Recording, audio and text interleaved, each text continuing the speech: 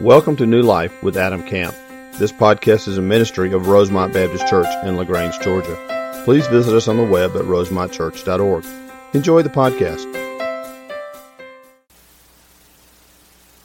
That is so good. That is so cool to hear them. And are they in here right now? They're in maybe in the 11. Yeah, maybe in the 11. Sometimes they're in 8:30, sometimes they're 9:30 or 11. So just faithful members for many years. Praise the Lord for them. So many more like them. You're going to see more videos like this. We just want to continue to remind you of not only our legacy of where we've been, but where we're going. This is a very exciting day for us for a lot of reasons. At the end of the service, you're going to see people that are new to our congregation. I'm going to introduce you to some new members. There's a whole membership process that they've gone through that I'll talk about again. Going to commission a team that's going to be going to Guatemala over spring break. Very exciting. And then another bit of exciting news that the finance team over the last several weeks has been looking at our numbers with our legacy project and tithes and offerings and budget, and really have just gone through almost line by line. They spent about 3 weeks really poring over and looking at the numbers to make sure that all the numbers work out, and they do, and we're very excited. And so we are going to officially say, assuming things go according to plan, things always change, but we hope they don't change a lot, that early part of the summer, we're hoping sometime in June, we'll break ground for our new building. We'll start working out here and start working in the children's department, which is very exciting for our church, but it also means that a lot of change is coming. So I want to go ahead and prepare you for something. I want to just kind of prepare your hearts. Bring the house lights up just a little bit so I can look into their eyes. I want to see their eyes for a second. They need to hear this. There we are. There you are. So this is really cool what's happening in our church and the growth, and this service is always full, and there are people in the back row and people in the little overflow space. And one of the things that's going to change when we build is we're going to move out of here because all this is kind of going away. They're going to redo all this, build that out there. We can't worship in here for about 10 months. So the exciting part of that is we're going to worship in the fellowship hall, which is going to be cool. It's going to be different. So the first thing I need you to do is kind of prepare your hearts for that, okay? Because it's going to be a little bit different for about 10 months. We hope 10 and maybe 11 or 12, depending on construction time.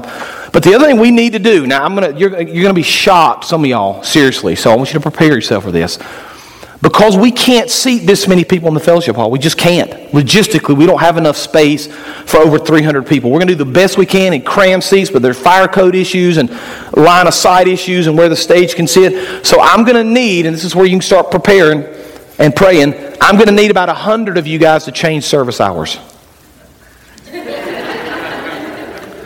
You're waiting for the punchline, aren't you? There's no punchline. We're serious. So you say, well, I'm not going to change services. Well, then you better get there super early because there will not be a seat for you.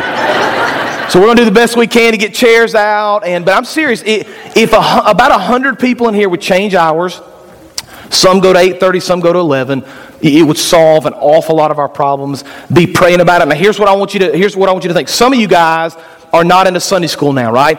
I know that. I know you're not into Sunday school because I've been tracking you. I've been watching you. And because you're not into Sunday school currently, that gives you a great opportunity. You're not tied to a Sunday school. You can go to either 8:30 or 11. We're going to start. We're already in the works right now to start some new Sunday school classes at this hour. So you can go to the 8:30 service, go to a brand new Sunday school, beat the Methodists at the Golden Corral because you'll be out here by 10:30, okay? So great opportunities for you to do that.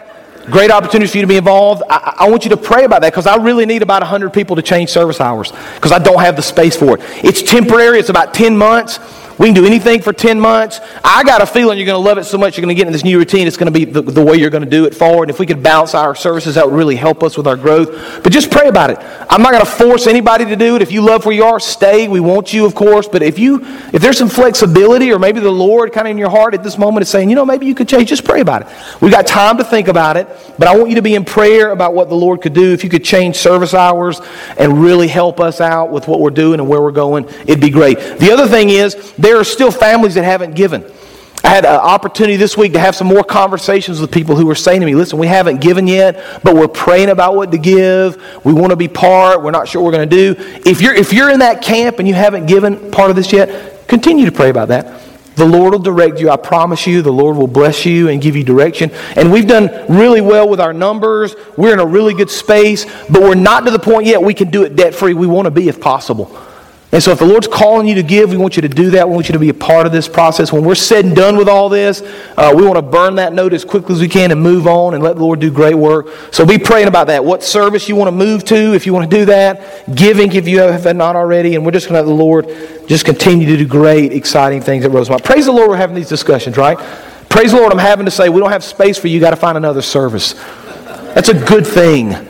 I'm excited to say that to you, and I'm not upset that I have to tell you that at all. I want you to pray about it. Trust the Lord. He's going to do great things in our midst. Okay, let me pray for us now. We're going to jump right in to the text. Father, we thank you for what you're doing here, Lord.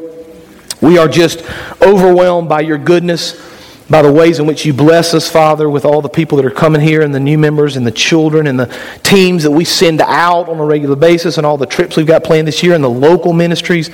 Father, you are at work at Rosemont. And we praise your name for that. Father, continue to bless us. Continue to use us. Lord, allow us this morning as we open the truth of your word just to speak directly into our hearts. Convict us, challenge us, Father. Mold us and shape us more and more into the image of your Son, Jesus Christ. It's in his name that we pray. Amen. Take your Bibles, open to Acts 13. Acts 13. We are continuing our study through the book of Acts, the sermon series we've entitled From Ordinary to Extraordinary. We've called it that because we want you to understand the Lord wants to do extraordinary things in your life. God has a plan for you. God wants to do great things. Oftentimes, I think the Christian doesn't necessarily understand or even believe that God can do extraordinary things. Yet we've seen it time and time and time again all through the book of Acts. See it with the apostles, with Peter, with Paul, with the first century believers. Last week in Acts chapter 13, we saw that through the church at Antioch, the Holy Spirit led them, called out Paul and Barnabas, sent them out into the mission field. The church laid hands on them, did great things in their midst. God was honored, God was glorified. Incredible things are happening. But there's this very interesting pattern we're seeing now in the book of Acts. This is one of the reasons I love teaching through books, because we get to see patterns. Right, if we just preached this sermon as standalone, we wouldn't see some of these patterns. But one of the patterns we've seen in the book of Acts is this pattern of persecution. Like every time the Lord does something incredible, the church seems to be growing. It's almost uncanny how the very next chapter or the very next section of Acts is about the enemy now attacking and bringing persecution. We've seen this time and time again. God does something incredible, the enemy attacks. God does something incredible, persecution comes. So we've seen now in Acts chapter 13, God calling these people out, calling this church to send. They've gone out into the world. They're going to share the gospel of Jesus Christ. Paul now is going to travel over Asia Minor over the course of a few years, 3 missionary journeys. Great things are happening, but in the midst of great things happening, you can rest assured the enemy is not going to be happy.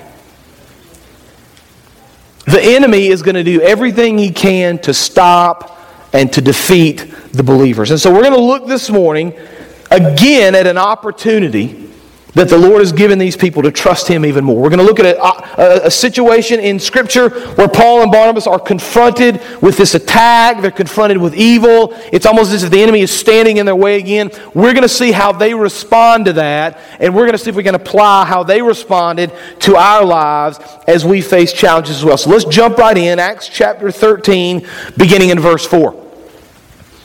So being sent out by the Spirit, they, that's Paul and Barnabas. Remember, we studied last week how the Spirit had called them out. Church laid hands on them, sent them out. They went down to Seleucia. And from there they sailed to Cyprus, verse 5.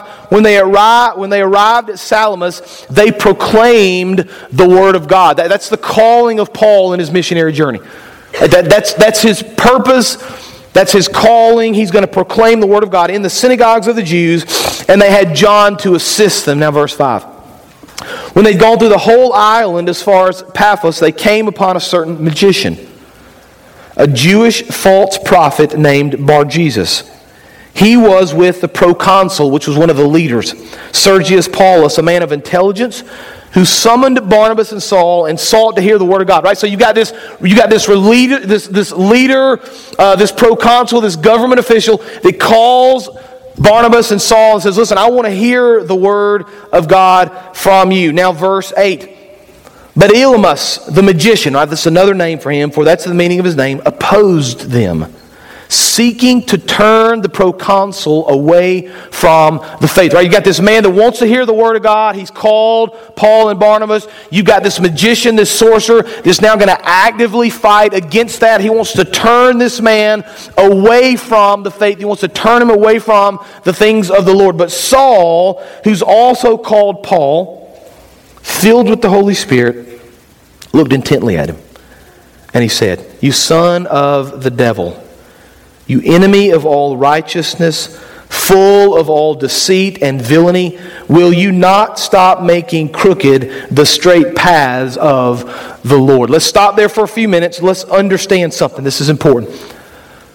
As we seek the Lord, as we trust the Lord, as we try to do extraordinary things for the kingdom of heaven, we need to understand and recognize, this is truth number one, recognize that opposition will come.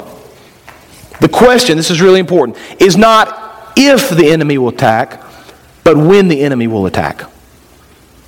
We need to recognize opposition, right? Paul and Barnabas have set out to preach the gospel.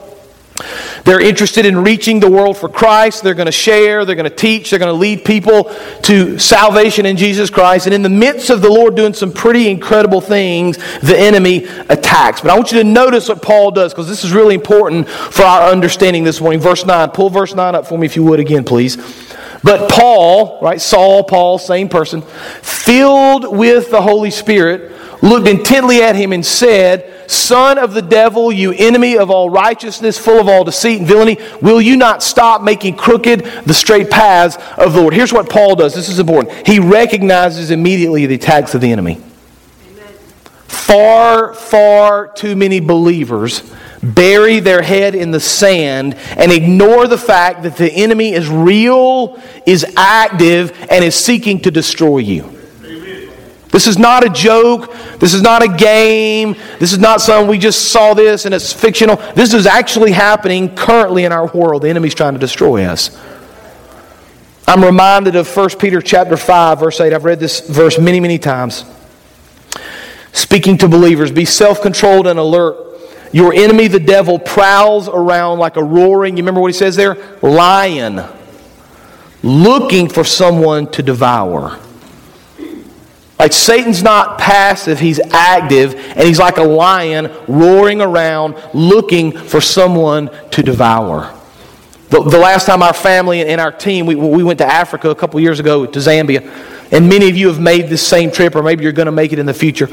One of the things we do when we finish that trip, because we're in Africa, and because we've got an opportunity, we take a safari. Now, safari in Africa is really cool. And the place we go is basically half river. It's on the Choma River. We get on a boat and we drive around basically the morning. And then after we're done, we get off the boat and we get on a big bus, kind of an open air type truck. And we ride around and we look. And we saw all sorts of animals. We saw elephants and hippos and giraffes and some zebra and all sorts of things. But when we started the safari, we asked the driver, "Listen, is it possible for us to see any lions? I'd love to see some lions." And he said, "Well, they're not a lot of them. They're fairly elusive. Sometimes they hide in behind trees and rocks and cool places, and so we may not see them, but we'll look." And so throughout the course of the afternoon, he's radioing back and forth to the other drivers, and they've got their walkie-talkies. We think we've seen one. And this is a massive park. It takes many, many hours to drive all the way through it. So you just can't ride through the whole park. You have to kind of go to certain areas. And he says, there's certain areas we see them sometimes. We'll radio the other drivers, and we'll hear, and we'll let you know. And so they kind of get some coordinates, and we ride. And it was fascinating to me how they look, because it was something they looked for that I'd never thought of. Or we come to these areas and there'll be just lots and lots of animals, and immediately the driver will say something like this: "Well, there are no lions here." I'm like, "Well, how do you know? I mean, you can't. There's a lot of animals out here. Maybe the lion's over there somewhere. Maybe he's under a tree." He said, No, you don't understand. I know where the lions are based on the reaction of the other animals.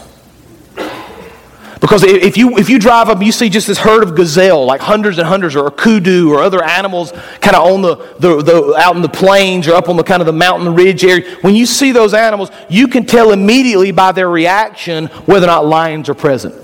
Because if they're relaxed and just kind of eating, and kind of doing their normal thing, there are no lions anywhere nearby. Because if a lion was anywhere close to this area, these animals would be alert. They'd be looking around, they'd be agitated, they'd be moving, their ears would be up, they'd be worried about their young. Why? Because they understand very clearly lions are there for one simple purpose, to kill and eat them.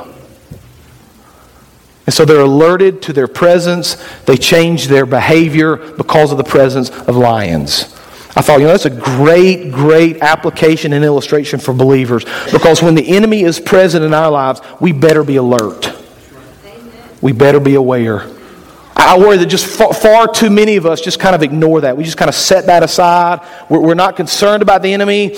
We're not concerned about sin in our life. We're not concerned about all these things that the devil's going to try to do us. We just kind of walk through life, and he attacks us and defeats us oftentimes, and we're never quite even certain of where the attacks have come from. It's because the enemy is among us and walking, looking to devour people. And so I've given a list, right? I've got a list. I want to just read them to you. I don't want to mess them up. Some things you ought to be thinking about how the enemy may attack you and how you could be vulnerable. The enemy wants to steal our time. He steals, kills, and destroys. That's what 1 Peter says. The enemy wants to steal our time. He wants us so busy with other things that we neglect our family time together or we neglect church time together. I think that's the problem we have in our society today. And we're so busy, moms and dads, we never have time together at home with just our families. And listen, I'll speak from experience. This is a conversation Amy and I have on a regular basis. When we are at home, we're so busy on our screens or doing our own thing. We may be in the same room, but we're not engaging with each other. I'm just telling you, that's the attack of the enemy. When he gets you families separated, he's won. You know what a lion does when he attacks a herd of gazelle? He doesn't try to attack 50 at one time. He finds the weak one and separates them from the herd and attacks and kills that one. When the enemy can separate us and keep us from doing the things he's called us to do, he's won. The enemy wants to, I'm going to step on some toes here. The enemy wants to lure us away from our spouse, men and women, through a coworker that we find attractive. Man, we know those stories, don't we? The enemy would like nothing more than to defeat your family through an adulterous affair. Students, the enemy wants to lure us away from honesty and integrity by making us believe that cheating on a test is okay. Well, everybody else is doing it. Doesn't make it right. Boyfriend, girlfriend, the enemy wants to lure us away from purity by tricking us into thinking that sex before marriage is good and normal and there won't be any long-term consequences. There will be. The enemy's really good at tricking us and lying to us and making us think that all these things are appealing and they're good, and all the while he's stalking us, he's trying to defeat us, he's trying to kill us. And so the question is not, will the enemy attack? He will. The question is, are we ready? Have we recognized the opposition? Are we preparing our hearts when he does attack? So let's see what Paul and his friends do in verse 11. Let's continue. Bring up verse 11, Acts 13:11. Now Paul is speaking. Now behold, he's speaking to this magician. Behold, he's recognized exactly who this guy is now. He understands clearly. I just see it kind of in my mind's eye. Paul's now turning and facing this guy squarely because he's ready. He's speaking directly to this guy. Behold, the hand of the Lord is upon you. You will be blind and unable to see the sun for a time. Immediately, mist and darkness fell upon him. He went about seeking people to lead him by the hand. Now the proconsul, right, this is the leader, believed when he saw what had occurred, for he was astonished at the teaching of the Lord. So we, first of all, need to recognize that the enemy is real.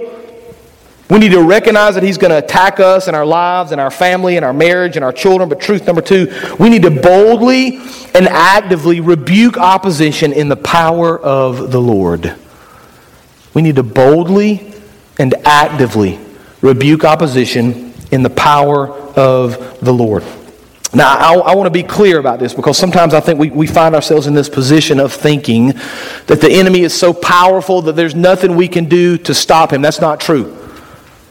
Right? Satan is obviously not as powerful as the Lord. We know that. We get that. We've seen that scripturally. So we need to understand when we're going to work and we're going to understand that the enemy is there, when we're going to recognize his power and we're going to rebuke him, there's certain things we ought to be doing. If we're going to oppose him, if we're going to try to fight against him, there's certain things we ought to be doing. And so I've got a list for you. Here's some biblical responses to the enemy, to the attack of Satan. We're going to put them on the screen very quickly and just run through them. If you believe that the enemy is maybe attacking you now, or you're struggling with something, or there's something you're going through, here's some things you ought to be doing to rebuke opposition. Very simple. We have them on the screen. First thing, be alert and prepared. We've already said that. Open your eyes, folks. It's real. It's real. Ephesians chapter 6, verse 12. I love this verse, the spiritual armor of God. Ephesians 6:12 says, this is interesting. Our struggle is not against flesh and blood. Right, and there's more to that verse. I'm going to get to it, but think about it like this. I have this tendency sometimes when I get frustrated with somebody, right? I get angry at them or what they did. I've got to be reminded that I'm not really struggling against them. I'm not battling against flesh and blood, back to the verse, but against the rulers, against the authorities, against the powers of this dark world, and against the spiritual forces of evil in the heavenly realms. There's a constant spiritual battle going on. We need to be alert and prepared. Second thing is we need to know what to look for. Right? I'm convinced that far too many believers don't have a firm grasp of God's Word. And when you don't have a firm grasp of God's Word, you not only don't know how you ought to live your life, but you also don't know the things you need to be aware of and alert against. Right? The Bible tells us who the enemy is. The Bible tells us how he acts and how he tries to defeat us. The Bible tells us what sin is and how we need to guard our hearts, right? Sometimes we don't even know what we're looking for. We need to be aware, prepared, alert, understanding what we need to look for. Here's the third thing. We need to rely on the Holy Spirit to guide us. We ought to be relying on the Spirit to guide us in our marriages, in our homes, at school, at work. I'm going to pull this list back up here in just a second, but Wanda, I want you to pull up verse 9 of Acts 13, just very quickly. Right, we're relying on the Holy Spirit, right?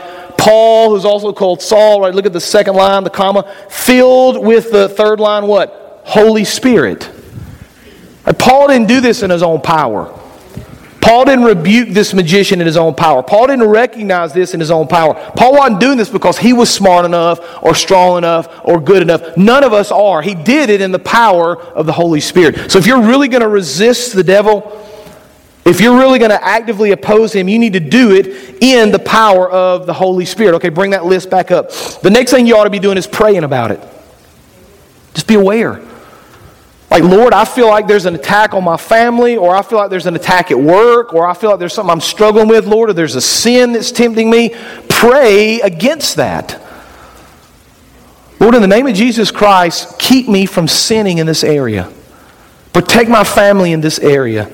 Give me wisdom in this area. Get me out of this situation in this area. Lord, give me the strength to do this. The next thing you ought to be doing is quoting Scripture. One of the things I've tried to do the last couple of years with memorization of Scripture, it's easy just to memorize random verses, and that's good, and there's some good ones to memorize. But I know, as you do, there's certain things in my life I struggle with more than others, right? I have vices just like you do. There's certain areas of struggle. So what I've started trying to do is find verses that directly speak to that particular struggle, memorize those verses, and when I'm struggling with those things, I recite those verses. Or whatever you're struggling, that's between you and the Lord. But find areas of struggle. Find verses that speak to those struggles. Memorize those and recite that Scripture. Quote Scripture back to the enemy. When he attacks you, quote Scripture back to him. The next thing, confess sin. Right, we have this tendency of allowing sin just to kind of go farther and farther and farther and farther. Never confessing it. Never realizing that it's keeping us from the things, Lord. We should be confessing sin on a regular basis and asking the Lord to guide us. And then the final thing, very simply, we need to realize that it's the Lord's fight. Right, it's interesting when we think about battling against flesh and blood. We think about battling against the principalities of evil, as we see in Ephesians right there. You don't have weapons at your disposal that you can actually touch that will defeat the enemy. You can't get a sword, a real sword, or a gun, or a tank, or bazooka, or plane, or whatever you want to use. None of those things work against the enemy. Instead, what we see is when we put on the spiritual armor of God, we read in Ephesians just a few minutes ago, when we put on that armor, the Lord does the fighting for us. I'm reminded of Exodus chapter 14. Moses is with the people of Israel. They've come out of Egypt. They believe the Lord is going to protect them and provide for them. They're up against the army of the Egyptians. Listen to the words of Moses in Exodus 14. He says, "Don't be afraid." He's speaking to the people of Egypt, the people of Israel.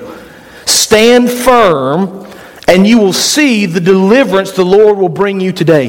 The Egyptians you see today, you will never see again. And then Exodus 14, verse 14, the Lord will fight for you. You need only to be still. What a powerful passage of Scripture. And sometimes we just fight and flail, and we want to do it, and we want to take over, and we want to win. And the Lord says, hey. Put on the armor of God. Pray. Trust me. Memorize Scripture. Let me do the fighting for you. Christ has the ability to defeat the enemy when we don't. There's all kind of opposition, right? We face opposition with addiction. We face opposition with personal spiritual battles, with sin that we're tempted in, whatever it may do. And here's the tendency, right? This is the fear, and this is what I want you to see what Paul does to kind of counteract this. Here's what happens oftentimes with believers. Things are going well. All of a sudden, we get knocked down for whatever reason. We've all experienced it. And when we get knocked down, sometimes the tendency is to just kind of find a place to hide and not really get back into the fight. Right? It would have been easy for Paul. All this journey, he shows up, this magician is rebuking him, for Paul to say, just forget this, man. I'm done. I'm going home. Like, I don't need this persecution. I don't need to be here and worry about it. I'm just going to go home, deal with this yourself. I'm done with it. I'm leaving, right? It's very easy for us to kind of find this place of solitude and fear when we get knocked down, instead of getting back up and going right back into the fight and doing exactly what God just called us to do.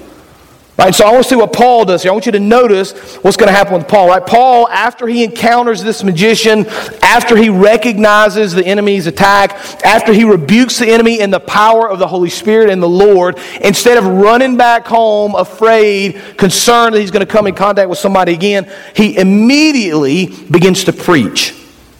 His calling, we showed you that a few minutes ago. I showed you in the Scripture. His calling was to preach the Word of God. And so he gives this kind of incredible short synopsis of the history of Israel. And then in verse 23 of Acts 13, let's pull up verse 23. He says, he's talking about King David and Jesse, who are Old Testament, but that's the line of Christ.